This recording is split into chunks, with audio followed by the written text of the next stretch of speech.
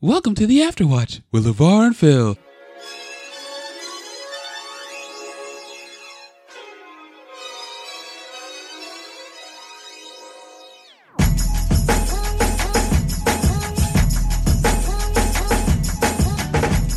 Da, da, da, da, da. Da, da, da, da, da. For today. That's a new opening. Fantastic. That's the new opening. Well, welcome back to the Afterwatch, that podcast where we talk about movies and TV shows, that full spoiler conversation you have after watching something you love or hate. I'm Phil. I'm LeVar. Did you memorize that?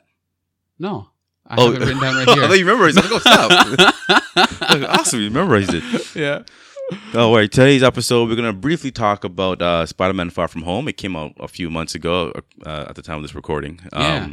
But we figured Phil just saw it, and we'd just talk about it real quick and see what he had to think about it. What he had to say about it. Yeah, well, I think first off, I'll say this. I did not want to watch another Spider-Man movie, especially after Endgame. I thought this Marvel Cinematic Universe was done. Yeah. It was a wrap. Yeah. It's all over. Yeah. We don't need anything else. True.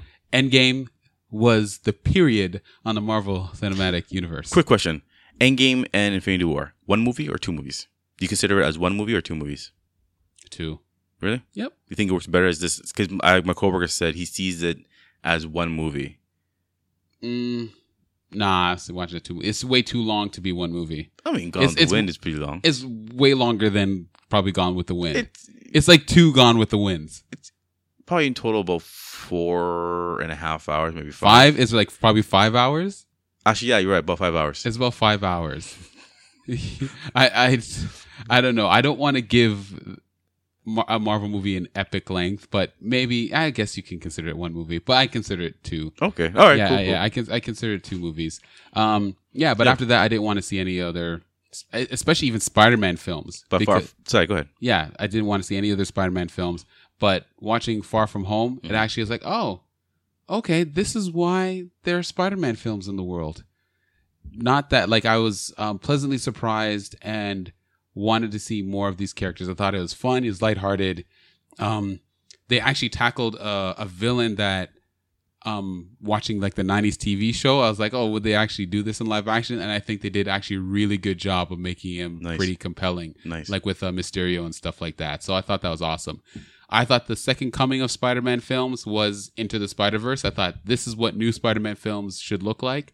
But after watching Far From Home, I thought, like, actually, yeah, I would like to see more from, like, just standalone Spider-Man movies. Just putting him in outlandish situations. You know what? It was a good movie. Yeah. It was an entertaining movie. But I was a little bit annoyed by the end of the movie. Oh, with all the robots and stuff? No, that was fine. Yeah. It was the spoiler. The unmasking of Spider-Man. Again. Oh, okay. Yeah, that was annoying. It felt like a little bit too early to do that. Yeah. And B, I think I've seen it before already, whether it's in the comic books or in a previous movie, the Sam Raimi version. Even though it wasn't broadcasted worldwide, mind you, in the Raimi version, but still, I was like, eh. But it made me curious to see what would happen next with that.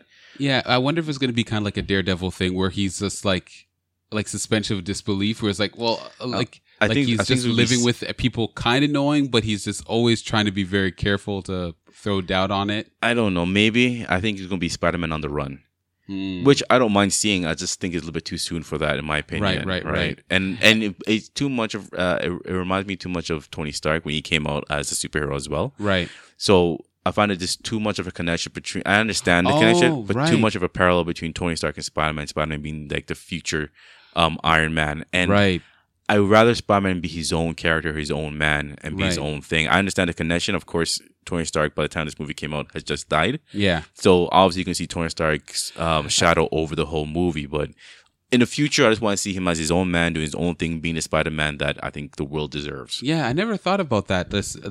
Like his identity being revealed as one of the connecting points with Tony Stark as well too. I never thought of that. I know they're doing a lot of callbacks with him wearing the glasses and stuff like that, and they're making that relation towards him being the new Tony Stark and then foreshadowing that. But I found that outside of the special ending of the movie, I found that they did try to keep that contained as much as they could, which I thought was pretty good. Because I felt with this film, it had a better overarching like storyline. I thought I liked it better than Homecoming. Homecoming, yeah. I liked it better than Homecoming, even though I thought Homecoming was good. Yeah. I thought it just was missing just that little bit of a spark to it to make it like really memorable and stuff like that. I get you. But watching Far From Home, I thought it was unique. It was its own story. Even though we've seen tropes like it before, they've tackled it in a way that I thought was really was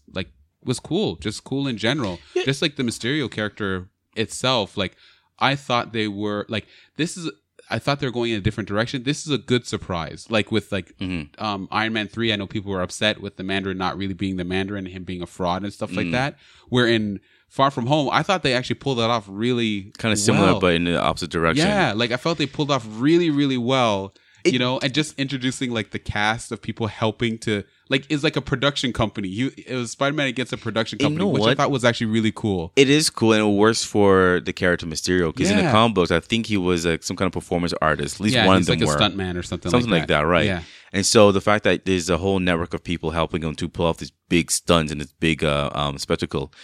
It makes sense, right? And all angry Iron Tony Stark employees too works as well. So tying that back in as well works as well. And I think what really tops it off, that makes it that helps sells it, Jake Gyllenhaal. Yes, he's a quirky, good looking, kind of odd type of actor. Yeah, check out Nightcrawler if you haven't seen that movie. Yeah, his good movies are the kind of the creepy ones and off-kilt ones.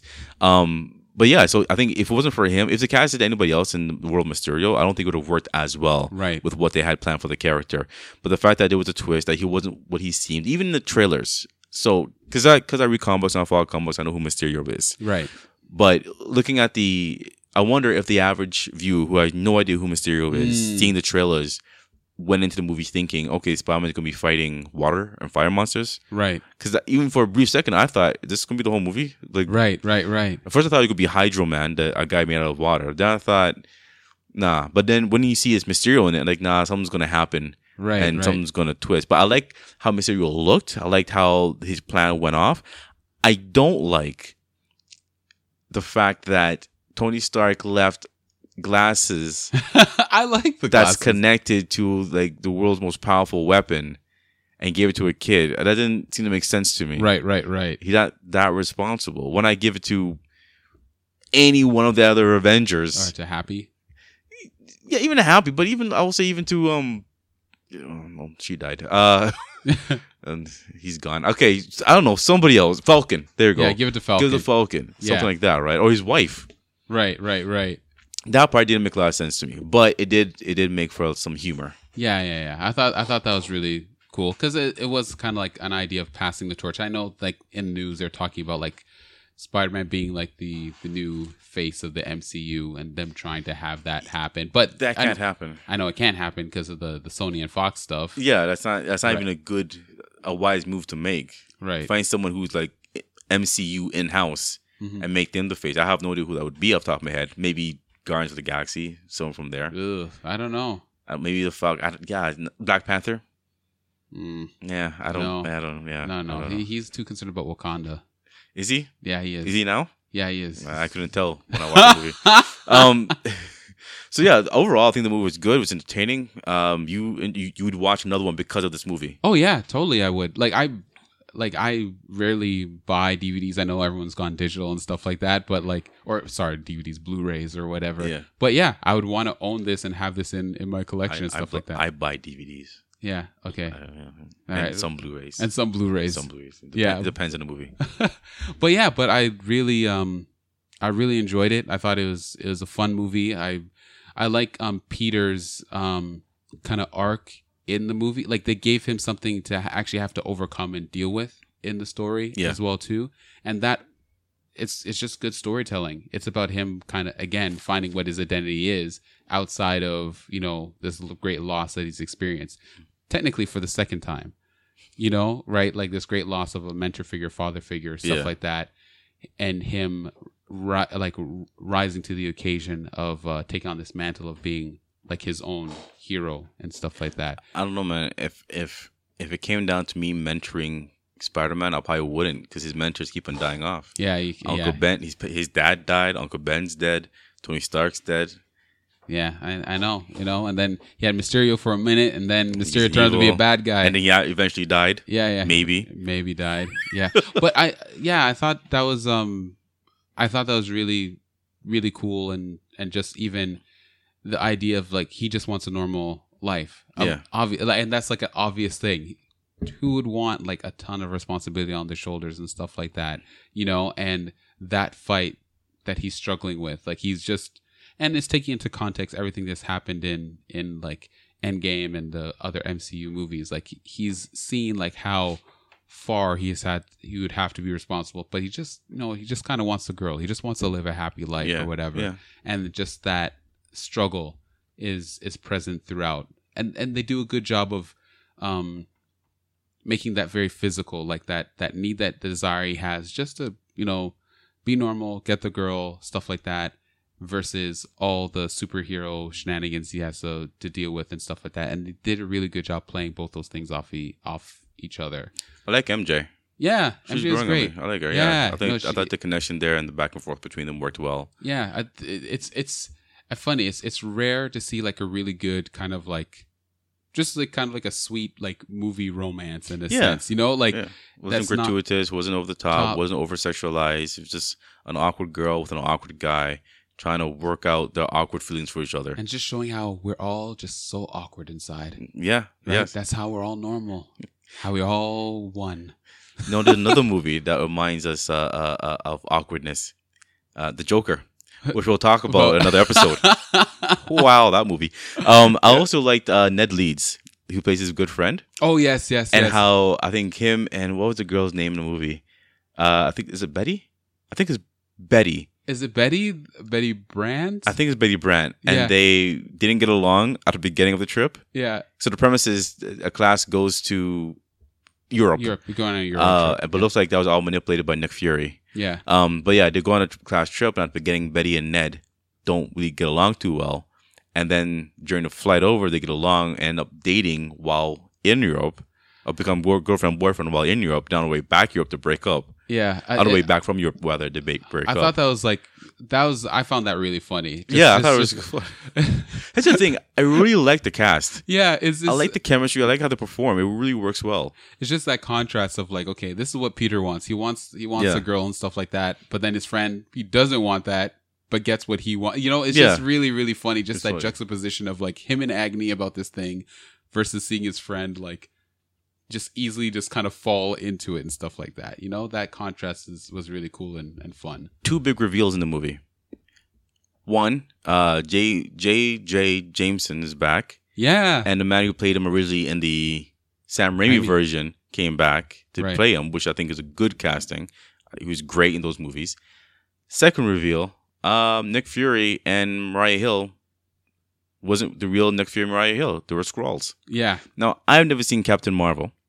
I don't think it will be anytime soon. Right. But apparently it stems from whatever happens in that movie. You saw Captain Marvel, right? I saw Captain Marvel to my regret.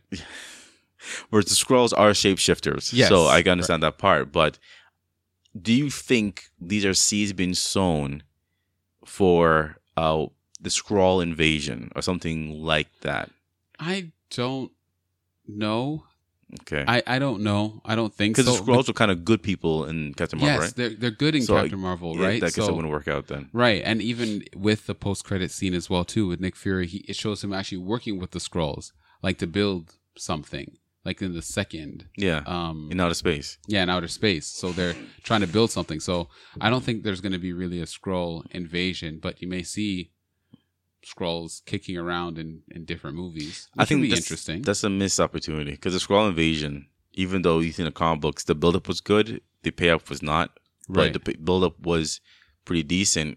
It'll throw some suspicion on who's the real person versus a Skrull. That could be a cool thing they could have played out in the next few movies. Right. But I think the next movement they're going to make is probably what did I hear? Was it Galactus? No. I can't remember. But, I think they're going to be maybe introducing... Well, no, even phrase that. They are bringing in more space things. Right. You have the Eternals coming out early next year. Right. Guardians of the Galaxy had their third movie coming out in 2021. And they have the rights back for Fantastic Four, so you probably see more spacey stuff. And since they already just casted Blade, and the new Doctor Strange movie is supposed to be a darker, more mysterious horror movie, maybe you'll see Blade pop up in there. Maybe you'll see some demons or whatever, or Ghost Rider or something. Well, my hope is with, I don't really want to watch any more Marvel movies. Now, after watching Spider-Man Far From Home, I would watch more Spider-Man movies. Okay. Maybe at home on Netflix or, on Blu-ray. Yeah. Maybe not go to the theater to pay money for it, but I would still enjoy watching them. What my hope is for the next phase of Marvel is that they do try to do more genre films. Specific movies, yeah. So instead of working with the similar formula they have for all their movies, action, adventure, always comedic, they actually try to hit more genres with their films. Amen. That line up with the characters a little bit more closely. Yeah. So with Spider-Man Far From Home, it is kind of it's a coming of age story, kind of like Freaks and Geeks. It's Freaks and Geeks meets superheroes and stuff like that, right? Yeah. So, and that really works, having that awkward side of it, that kind of real, kind of Breakfast Club sort of vibe to it, right?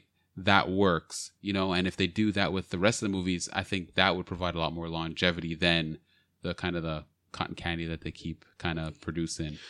Before we close out here, what do you think the theme of Far From Home is? Ooh.